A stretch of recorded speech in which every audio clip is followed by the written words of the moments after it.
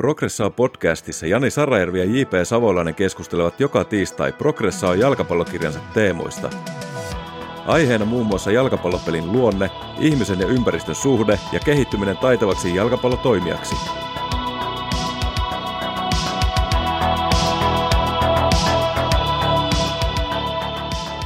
Hyvää päivää, hyvä Progressaa-kuuntelija.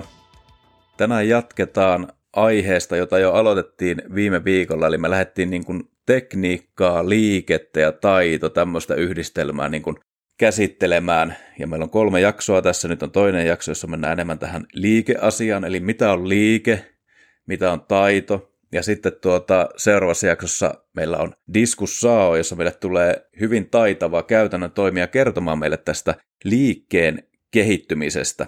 Eli pointti on se, että ekologista dynamiikkaa monesti kritisoidaan siitä, että se ei anna hyvää niin kuin frameworkia, hyvää oppia coacheille liittyen liikkeeseen, niin kuin yksittäiseen liikkeeseen, esimerkiksi syöttöön. Että mitä se syöttö on ja miten sitä voidaan kehittää.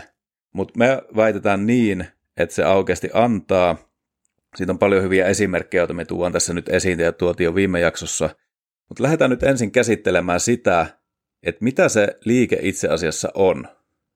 Mitä sulle tulee, J.P., mieleen liikesanasta? Mulle tulee mieleen intentio kautta tavoite, eli liike syntyy jonkun asian vuoksi tai seurauksena. Eli taas edellisen jakson, kun puhuttiin tekniikasta, niin tekniikka on yleensä sellainen, että se on vähän, sanotaanko liikkeen takia. Mulle niin kuin liike, varsinkin esimerkiksi jalkapallossa, niin kuin tapahtuvat liikkeet on jonkun niin kuin intention, tarkoituksen seurauksena. Joo, tämä on super heti, niin kun ollaan ytimessä. Eli meillä on joku tehtävä. Että miksi me liikutaan, niin meillä on joku tehtävä siinä on joku intentio. Mutta se tehtäväkin elää siinä ihminen-ympäristö-systeemissä, niin kuin aiemmin puhuttu. Että esimerkiksi jos miettii vauvan liikettä vaikka, että hän ojentaa vaikka käteensä, niin se tapahtuu sen vuoksi, että vauva huomaa vaikka jonkun kiinnostava asia ympärillään ja lähtee hakeutumaan sitä kohti, niin kuin ojentuu kohti sitä jotakin, vaikka lelua. Niin hänen tehtävänsä sillä hetkellä on hakeutua kohti kiinnostavaa asiaa, mutta se tehtävä syntyy hänen suhteestaan, hänen ympäristöönsä. Joo, toi on hyvä esimerkki, että se niin kuin lähtee jo ihan sieltä niin kuin pienestä pitäen, että ei ole mikään tämmöinen, niin kuin tässä sanoisi, korkean kognition asia, että mulla on joku iso tehtävä, missio, vaan tämä on ihan niin kuin peruselämää, elävää elämää. Joo, jalkapallossa voi tarkoittaa sitä, jos puhutaan vaikka syötöstä, että se syöttö, niin me voidaan analysoida sitä tekniikkana, jota me usein halutaan niin kuin kehittää sitä tekniikkaa. Mutta siinä niin kuin syötössä, niin se syöttö ei ole vain syöttö, vaan siinä on tehtävä. Eli esimerkiksi pelaajan tehtävä tietyssä pelitilanteessa on vaikka syöttää pallon linjan taakse juoksevalle pelaajalle. Ja se tehtävä on semmoinen kokonaisvaltainen ilmiö, se ei ole vaan se tekniikka. Eli se liike on kontekstissa, se ei ole vaan se tekniikka. Ja sillä tavalla sitä pitää käsitellä, että jos me jäähän vaan siihen tekniikkatasolle, niin silloin me jäähän hyvin rajoittuneeseen näkemykseen siitä, että mitä ihmisen liike tai taitava toiminta on. Ja tähän sitten ehkä nyt ollaan myös ytimessä, miksi keskustelu voi olla myös vaikea tästä asiasta, koska osa puhuu pelkästään niin kuin siitä tietystä liikkeestä eristettynä, ja me puhutaan niin kuin tällaisesta informaation ja toiminnan kytköksestä, eli siinä on se konteksti aina. Eli me ei koskaan, niin kuin jos me harjoitellaan syöttämistä, me ei koskaan harjoitella vaan sitä eristettyä liikettä, vaan se on aina isompi kokonaisuus, mistä puhutaan. Ja jolloin puhutaan eri asioista, toisaalta puhutaan niin kuin tekniikasta, pelkästään syöttämisenä, että me puhutaan sitten taas tästä informaatio- ja toiminnan kytköksestä. Kyllä, esim. Vauva, kun hän alkaa ojentaa kättään tai nostaa kättään kohti esimerkiksi lelua, niin siinä on informaation ja toiminnan suhde. Eli hän näki vaikka sen lelun, hänelle syntyy intentio ojentua kohti sitä lelua, niin hän sitten ojentaa käteensä kohti sitä lelua. Mutta siinä ojentumisessa, niin sekin on information action yhteys. Eli meillä on esimerkiksi painovoima, niin tämä vauva, kun oppii ojentamaan kättää eri suuntiin, niin hän muun muassa oppii toimimaan suhteessa painovoimaan. Eli hän oppii, ei tietysti silleen eksplisiittisesti, että nyt on painovoima tämä ja näin, vaan oppii niin kuin nostamaan käteensä ja oppii suhteuttamaan oman kehonsa siihen ympäristöön, jossa yksi asia, yksi informaatio on painovoima. Toinen esimerkki tähän informaatiotoimintakytkökseen on tasapainoilu. Tasapainohan on fundamentaalinen motorinen taito monien mielestä, joten se on siinäkin mielessä mielenkiintoinen esimerkki. Niin Serrien ja kumppanit, voitte löytää artikkelin linkin tuolta Twitter-ketjusta, niin 2017 tutki puomilla ja liinalla tasapainoilua. Ja jos ajattelisi silleen niin kuin liikkeenä tai tekniikan kannalta, niin voisi helposti ajatella, että tasapaino, että se on niin kuin tekniikkaa, että miten sinä liikut siinä, miten sinä omaa kehoa liikutat, että se on niin kuin tekniikkaa. Mutta jos ajattelee tuolta informaatiotoimintakytköspohjalta, niin ne on hyvin erilaisia liikkeitä tai taitoja itse asiassa. Se puomilla ja liinalla tasapainoilu. Että jos tasapainoilet puomilla, niin se on liikkumaton elementti. Se on koko ajan sinun jalkojen alla, niin kuin, ja se ei liiku mihinkään. Se on niin kuin aika stabiili, niin kuin vaikka lattia olisi. Eli se tarjoaa tietynlaista informaatiota se puomi sinun kehoon. Ja nämä opit siinä sitten tasapainoilemaan. Mutta kun menet sille liinalle, se liina on hyvin epävakaa alusta.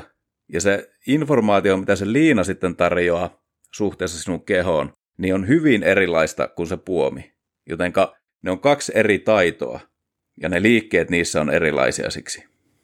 Joo, tämähän on tietysti todella mielenkiintoinen. Okei, voidaan puhua tuosta yleisestä ominaisuudesta kuin tasapaino, mutta joka tapauksessa niin kuin tämmöinen tietynlainen niin kuin siirtovaikutus, voiko sanoa niin kuin tehtävien välillä, niin se on kerta toisensa jälkeen osoittautunut aika pieneksi. Että tämmöiset niin kuin yleiset ominaisuudet niin voidaan kyseenalaistaa aika isoltakin osin nykytiedon valossa.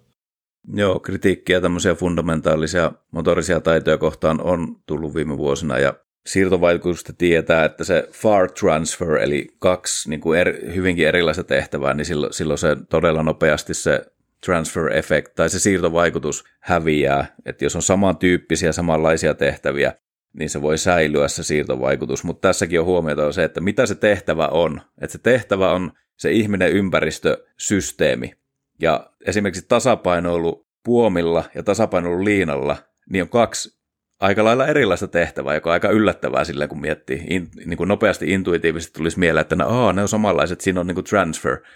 Eipä olekaan. Ne on aika erilaisia tehtäviä, koska se informaatio, mitä tulee sieltä puomista ja slacklineista tai liinasta, niin ne on aika erilaisia. Mitäs tätä niin kuin jalkapalloa? Jalkapallossahan tilanteet vaihtelee tosi paljon. Niin miten tällaista tietoa voi soveltaa siihen, että miten niin kuin niitä tai niitä liikkeitä opitaan siellä?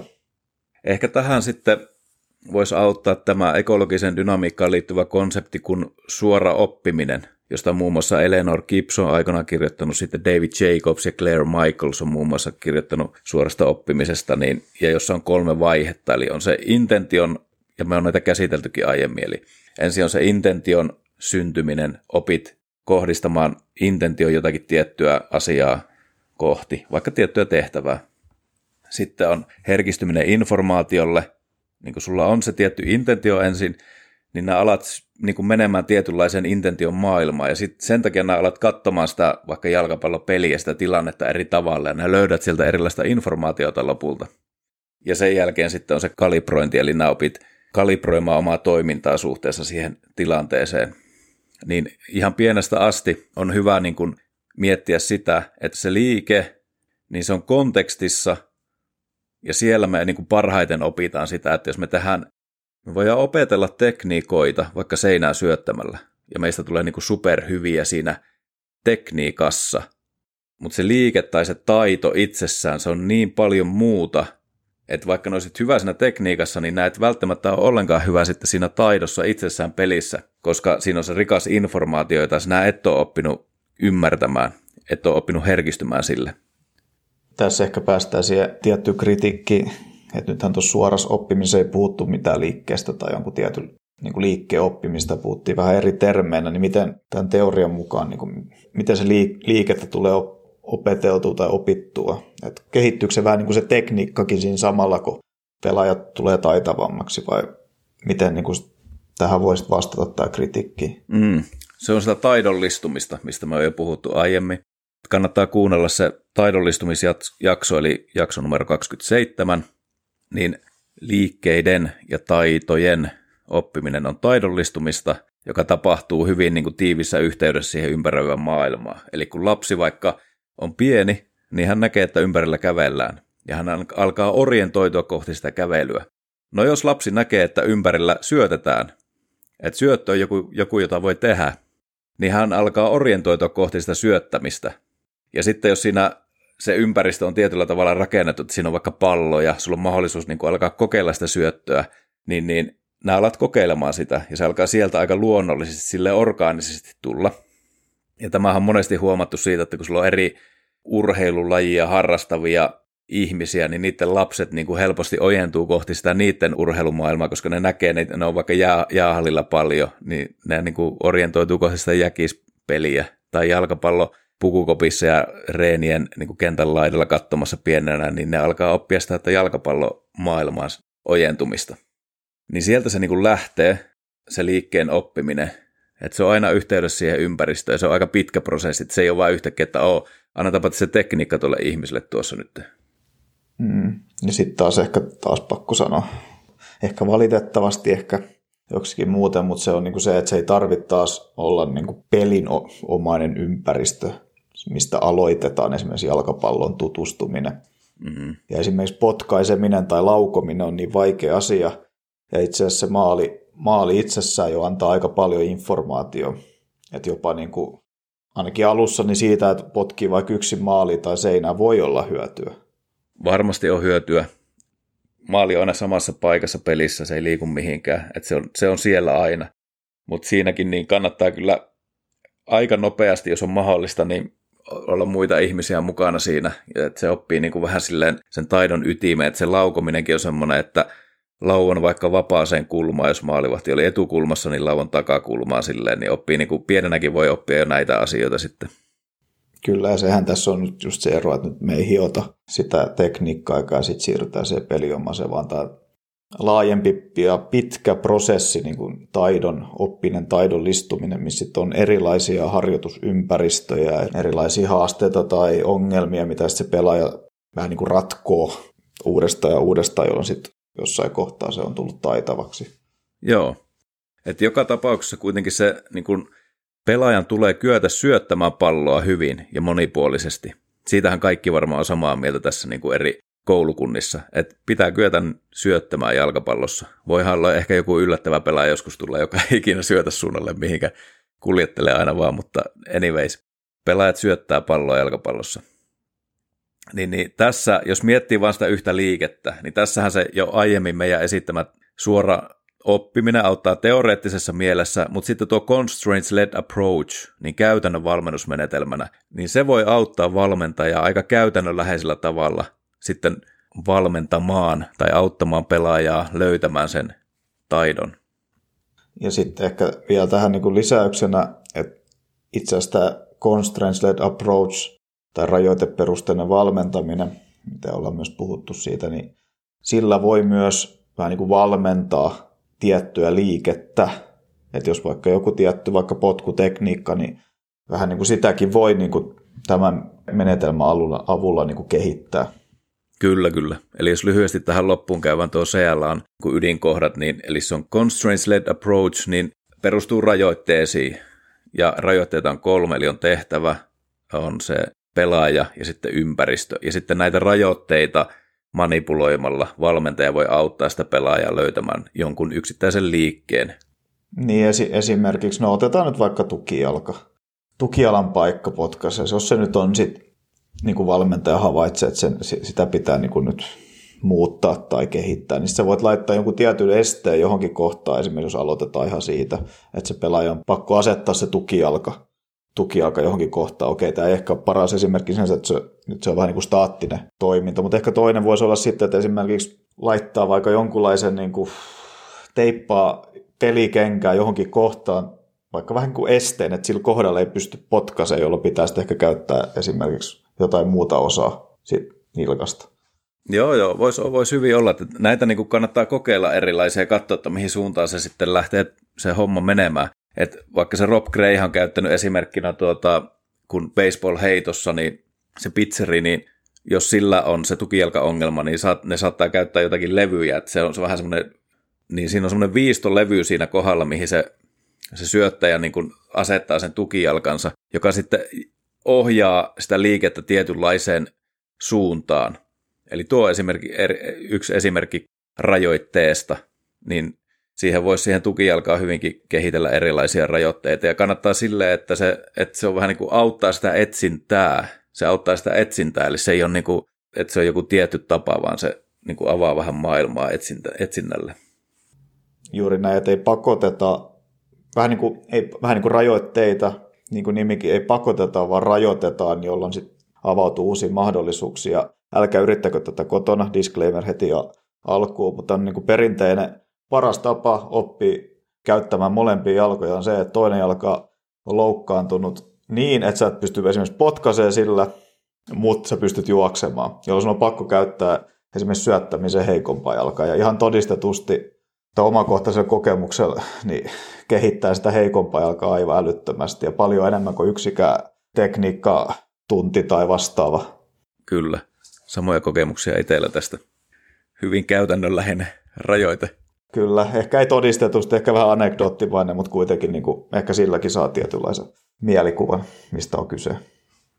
Kyllä, mutta tässä nyt niin näitä esimerkkejä on siis voisi olla lukematon määrä, ja niitä voi koko ajan yrittää kehittää lisää, eli miten niin kuin käytät rajoiteperusteista valmennusmenetelmää siihen, että autat sitä pelaajaa etsimään erilaisia tapoja, vaikka syöttää.